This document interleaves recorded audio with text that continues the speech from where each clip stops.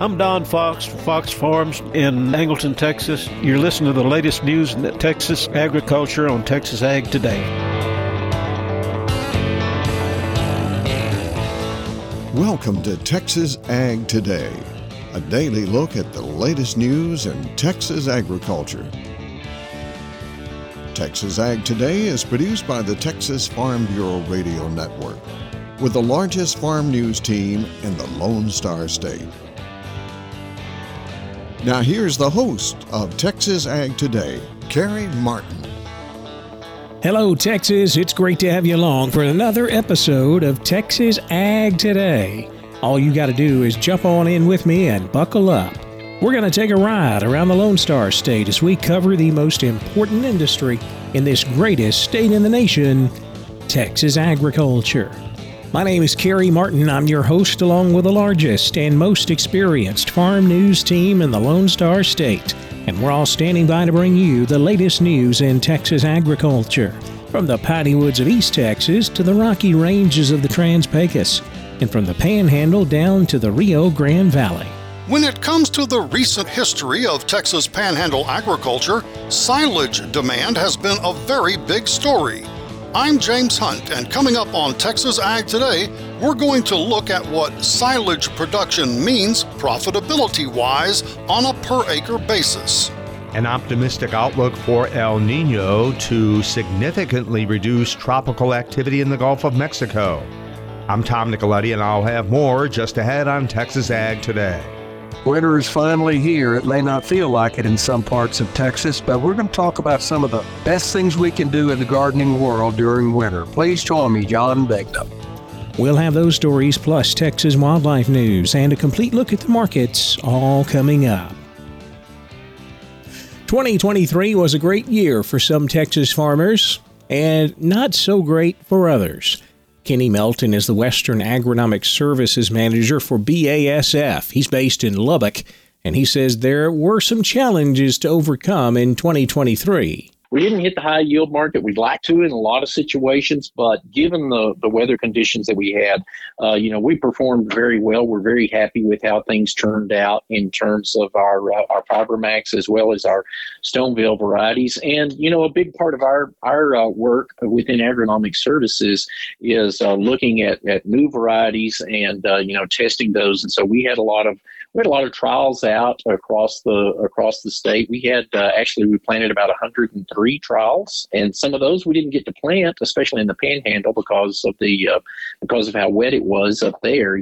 We had several that were, dryland trials in the coastal bend and in the rolling plains and southern high plains that just didn't make it, with the hot weather that we had that came in, it just didn't make it. And then, of course, throw in a few hailstorms as well. And you have a few of those every year, and certainly this was no exception. Kenny, am I correct in assuming that the big news, the exciting thing about 2024 is the rollout of your new Accent Flex technology? That is right. We are so excited about that. We just had our variety advancement meeting last week and made the decisions on that. We're going to be announcing those at the Beltwide, but I can tell you that we've got 4 varieties that really look great for the state, going all the way from South Texas up to the Panhandle. We're so excited about having that. It's all going to be, of course, in our own germplasm, which we're really excited to have that now because some of the dicamba varieties that we had in Stoneville were just in-licensed varieties, and now this is our own germplasm. We're going to have 1 in a Stoneville bag and 3 in a Fiber Max bag that we'll be announcing at the Beltwide this year. So, gosh, we're ecstatic over that. It's we've got some great performance with those. Got some great native traits to offer with that, with root knot nematode, bacterial blight. We've got a couple that have got some good verticillium wilt tolerance as well. So we're really looking forward to 2024 and being able to get those in the marketplace. They're going to be in limited quantities, but they'll be out there. And, as we get into that, we'll encourage growers to visit with their BASF rep or their retailer and get the lowdown on trying to secure some of this for 2024. That's Kenny Melton. He is the Western Agronomic Services Advisor for BASF. He's based out of Lubbock. Silage demand is growing on the Texas High Plains. James Hunt looks at the profitability of silage production in that part of the state. As we continue talking about Texas A&M AgriLife's 2024 economic forecast for Texas Panhandle agriculture, silage is a topic that certainly deserves some discussion. For many farmers whose operations happen to be located near a dairy or two, silage production has been a game changer. AgriLife Risk Management Specialist Dee Jones explains. One thing that we've seen over the last 5 to 10 years as more and more dairy operations have moved into the Texas Panhandle is those values of silages have gone up and up and up. So to put it in perspective, 10 years ago, the price of corn silage almost always ran about 9 times whatever the corn price was. So if the corn price was, let's say, $5 a bushel, silage would be 9 times that. But now we've seen a shift and silage prices are running more like 12 times the price of corn. In AgriLife's 2024 forecast, Jones says silage is coming out much better than grain in terms of what farmers can get in their per-acre returns over production expenses. To put it in perspective, like I said, corn's making you about $300 to $325 an acre. Corn silage is penciling out double that. It'll make over $600 an acre. Jones says for sorghum, the outlook for 2024 calls for a return over production expenses of about $550 to $600 an acre for silage compared to just $50 to $75 an acre for grain. As we pointed out yesterday, the figures quoted in this report are Texas Panhandle specific. The numbers are based on the outlook for local prices and the cost of inputs that typically go into producing crops in this region. I'm James Hunt on the Texas Farm Bureau Radio Network. El Nino should reduce tropical activity in the Gulf next year. Tom Nicoletti has more.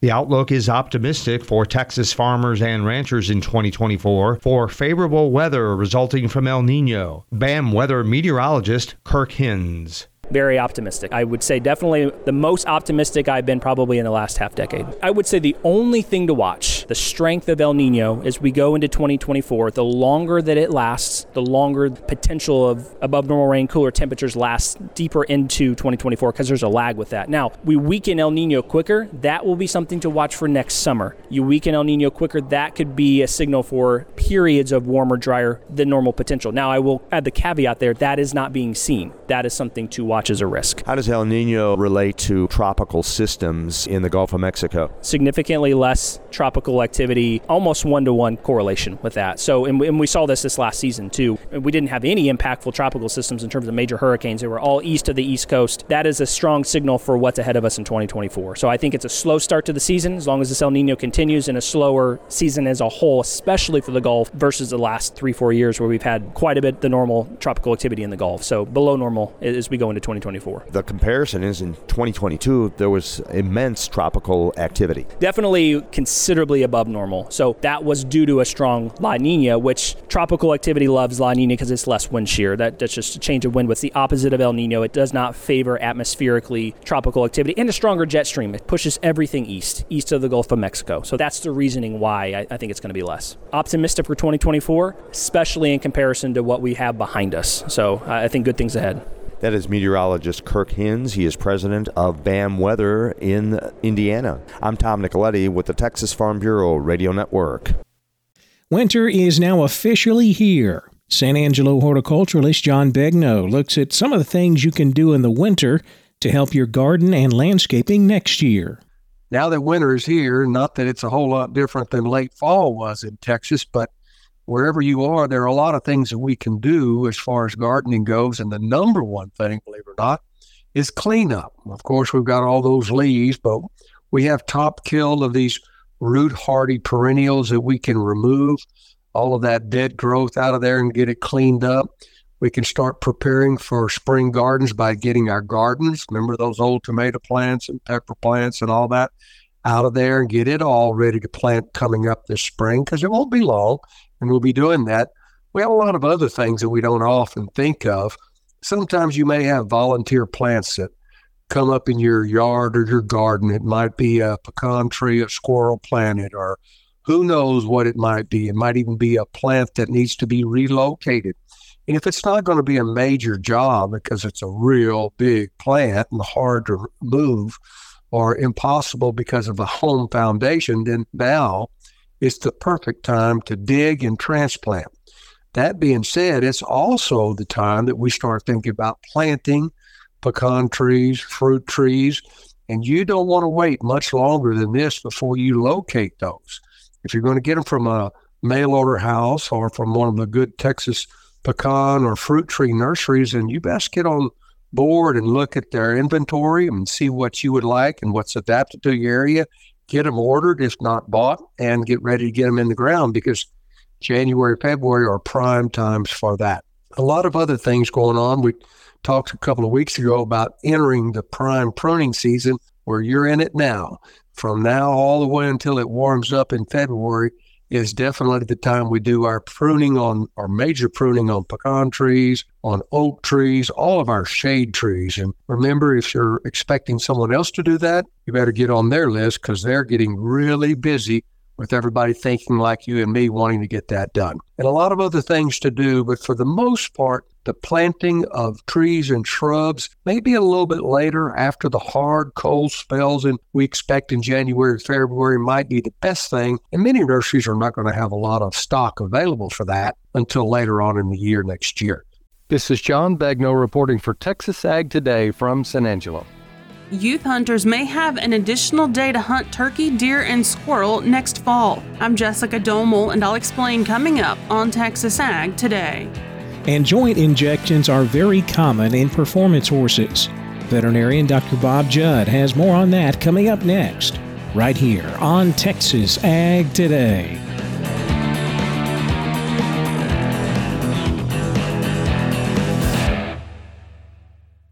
Texas Farm Bureau has served farm families in rural Texas for nearly 90 years. We're pleased to offer new affordable health care coverage choices for all Texans through Texas Farm Bureau health plans. You do not need to be a member to inquire and apply. Plans are available anytime. There is no open enrollment period. Our United Healthcare Choice Plus network of providers is one of the largest available. For more information about the different plans, how to apply, or to get a quote for you, your family, or your small business, visit tfbhealth.com. We're keeping you informed on everything happening in Texas agriculture on Texas Ag Today. Joint injections are very common in performance horses, but Dr. Bob Judd says the frequency of those injections is debatable. Dr. Aaron Contino indicates in the horse publication that many veterinarians are hesitant to inject joints too frequently, but again, that frequency depends on the practitioner. Most joint injections are used to treat arthritis, and arthritis damages the cartilage and bone, which leads to inflammation. The purpose of the joint injections are to relieve pain and lameness, and researchers have shown that triamcinolone, one of the medications commonly injected into joints, can actually protect the cartilage to some degree. However, you can't have too much of a good thing, because if the injections are effective for a shorter and shorter period, it is likely the arthritis is worsening and the injections are no longer effective. Although cortisone is the most common medication used in arthritic joints, there are many others, including regenerative therapy like platelet-rich plasma and stem cells. Also, hyaluronic acid can be injected into joints and is commonly injected with cortisone. There are multiple other options for treating arthritis, including oral and systemic injections for pain and inflammation. Shockwave therapy has also been used in treating joints. As far as how often to inject a horse's joints, there is no standard, but some vets try to limit injections to twice a year. Again, there is really no scientific proven time interval, but if you have to inject your horse's joints more than twice a year, it is likely other treatments should be considered. Many trainers and owners want their horses injected on a routine basis for maintenance. Because there's always a chance of joint infection with an injection, horses should only be injected when they have a diagnosed problem in a joint. I'm Dr. Bob Judd. This is the Texas Farm Bureau Radio Network. Youth hunters may have an additional day to hunt turkey, deer, and squirrel next fall. Jessica Domel tells more about it in today's Wildlife Report. Youth hunters could have additional time to hunt in the 2024-2025 season. Sean Oldenburger, Small Game Program Director for the Texas Parks and Wildlife Department, mentioned a potential extension of youth hunting days when previewing other potential regulation changes for the Texas Parks and Wildlife Commission. We did have some public comment that they would like to extend our fall youth seasons to a Friday. Currently, we have a Saturday and Sunday, but they'd also like to see Friday. I'm not sure if the schools will agree with that, but we're just going to move on with that. So they would like to expand that to wild turkeys, deer, and squirrels. Biologically, adding one more day to the youth seasons is not a big deal. We don't see an issue with that. So this is a proposal we may come forward back to you in January to discuss. The proposed extension is informal at this time.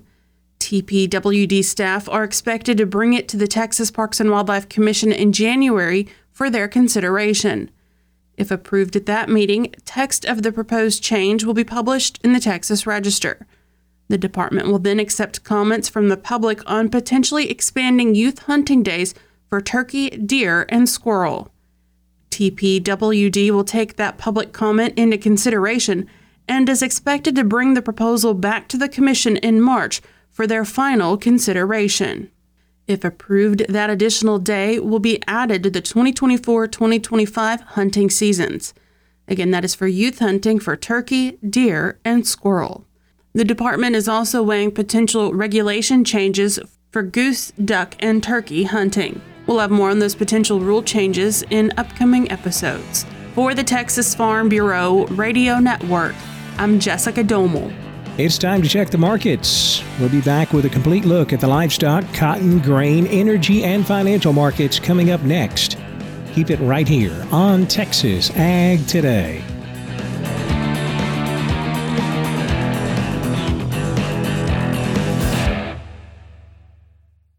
Parenting is full of surprises. You never know what to expect. So after our son was born, I called my Texas Farm Bureau insurance agent to set up a life insurance policy in case something happened to me. Sawyer is now 2. And we'll soon have a sister. There's no one else I would trust with protecting my family. Visit Texas Farm Bureau Insurance today at tfbinsurance.com for an agent you can trust with life's most important decisions. Coverage and discounts are subject to qualifications and policy terms and may vary by situation. We're giving you the market information you need on Texas Ag Today. The cattle complex closed mixed to wrap up the trading day on Wednesday. We finished with live cattle mostly lower, feeder cattle mostly higher. On the live cattle trade, mostly lower, the exception being the nearby December contract. Of course, it's getting ready to go off the board, very lightly traded. It was up 15 cents, closing at $170.72, while the February was down $1.12, $169.27. April live cattle down 47 cents, $172.97. Feeder cattle finished higher. January feeders up 92 cents, $224.47. March feeder cattle up 82, $225.40, with April feeders up 82 cents, $230.90. Cash fed cattle market still quiet for the week. No bids reported from the packers. Looks like most of our feedlots are pricing cattle in that $175 range this week. Of course, we wrapped up last week selling $1 higher in the Southern Plains at $171. Boxed beef prices mixed on Wednesday. Choice down $1.72, $291.59. Select up 13 cents at $261.32. Now let's check the auction barns. We're walking the pens with Larry Marble. Joshua Garcia and his wife own and operate Karn City Auction, LLC. They sell every Saturday. Joshua, how was your last sale before the holiday? Oh, real good, Mr. Larry. Market was strong on good demand of quality cattle. Sheep and goat market seemed to be up a little bit, so a good way to end the year. Walk the pens with me, Joshua. Ended up with 541 head of cattle, 235 sheep and goats, with 140 sellers and 53 buyers.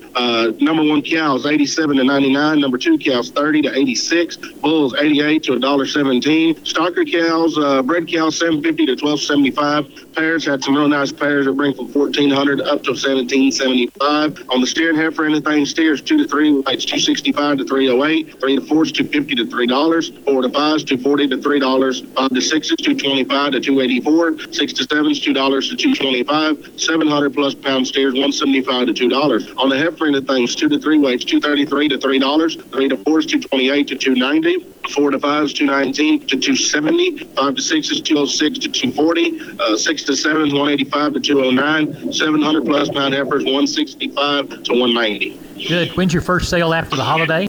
We will be back January the 6th, receiving cattle all the way, starting about the 2nd and 3rd. We'll start taking in cattle and stuff like that. So just want to remind everybody that we will have our first sale on the 6th, and we'll receive cattle all that week. Well, Merry Christmas to you and your wife. Tell everybody how to get a hold of you.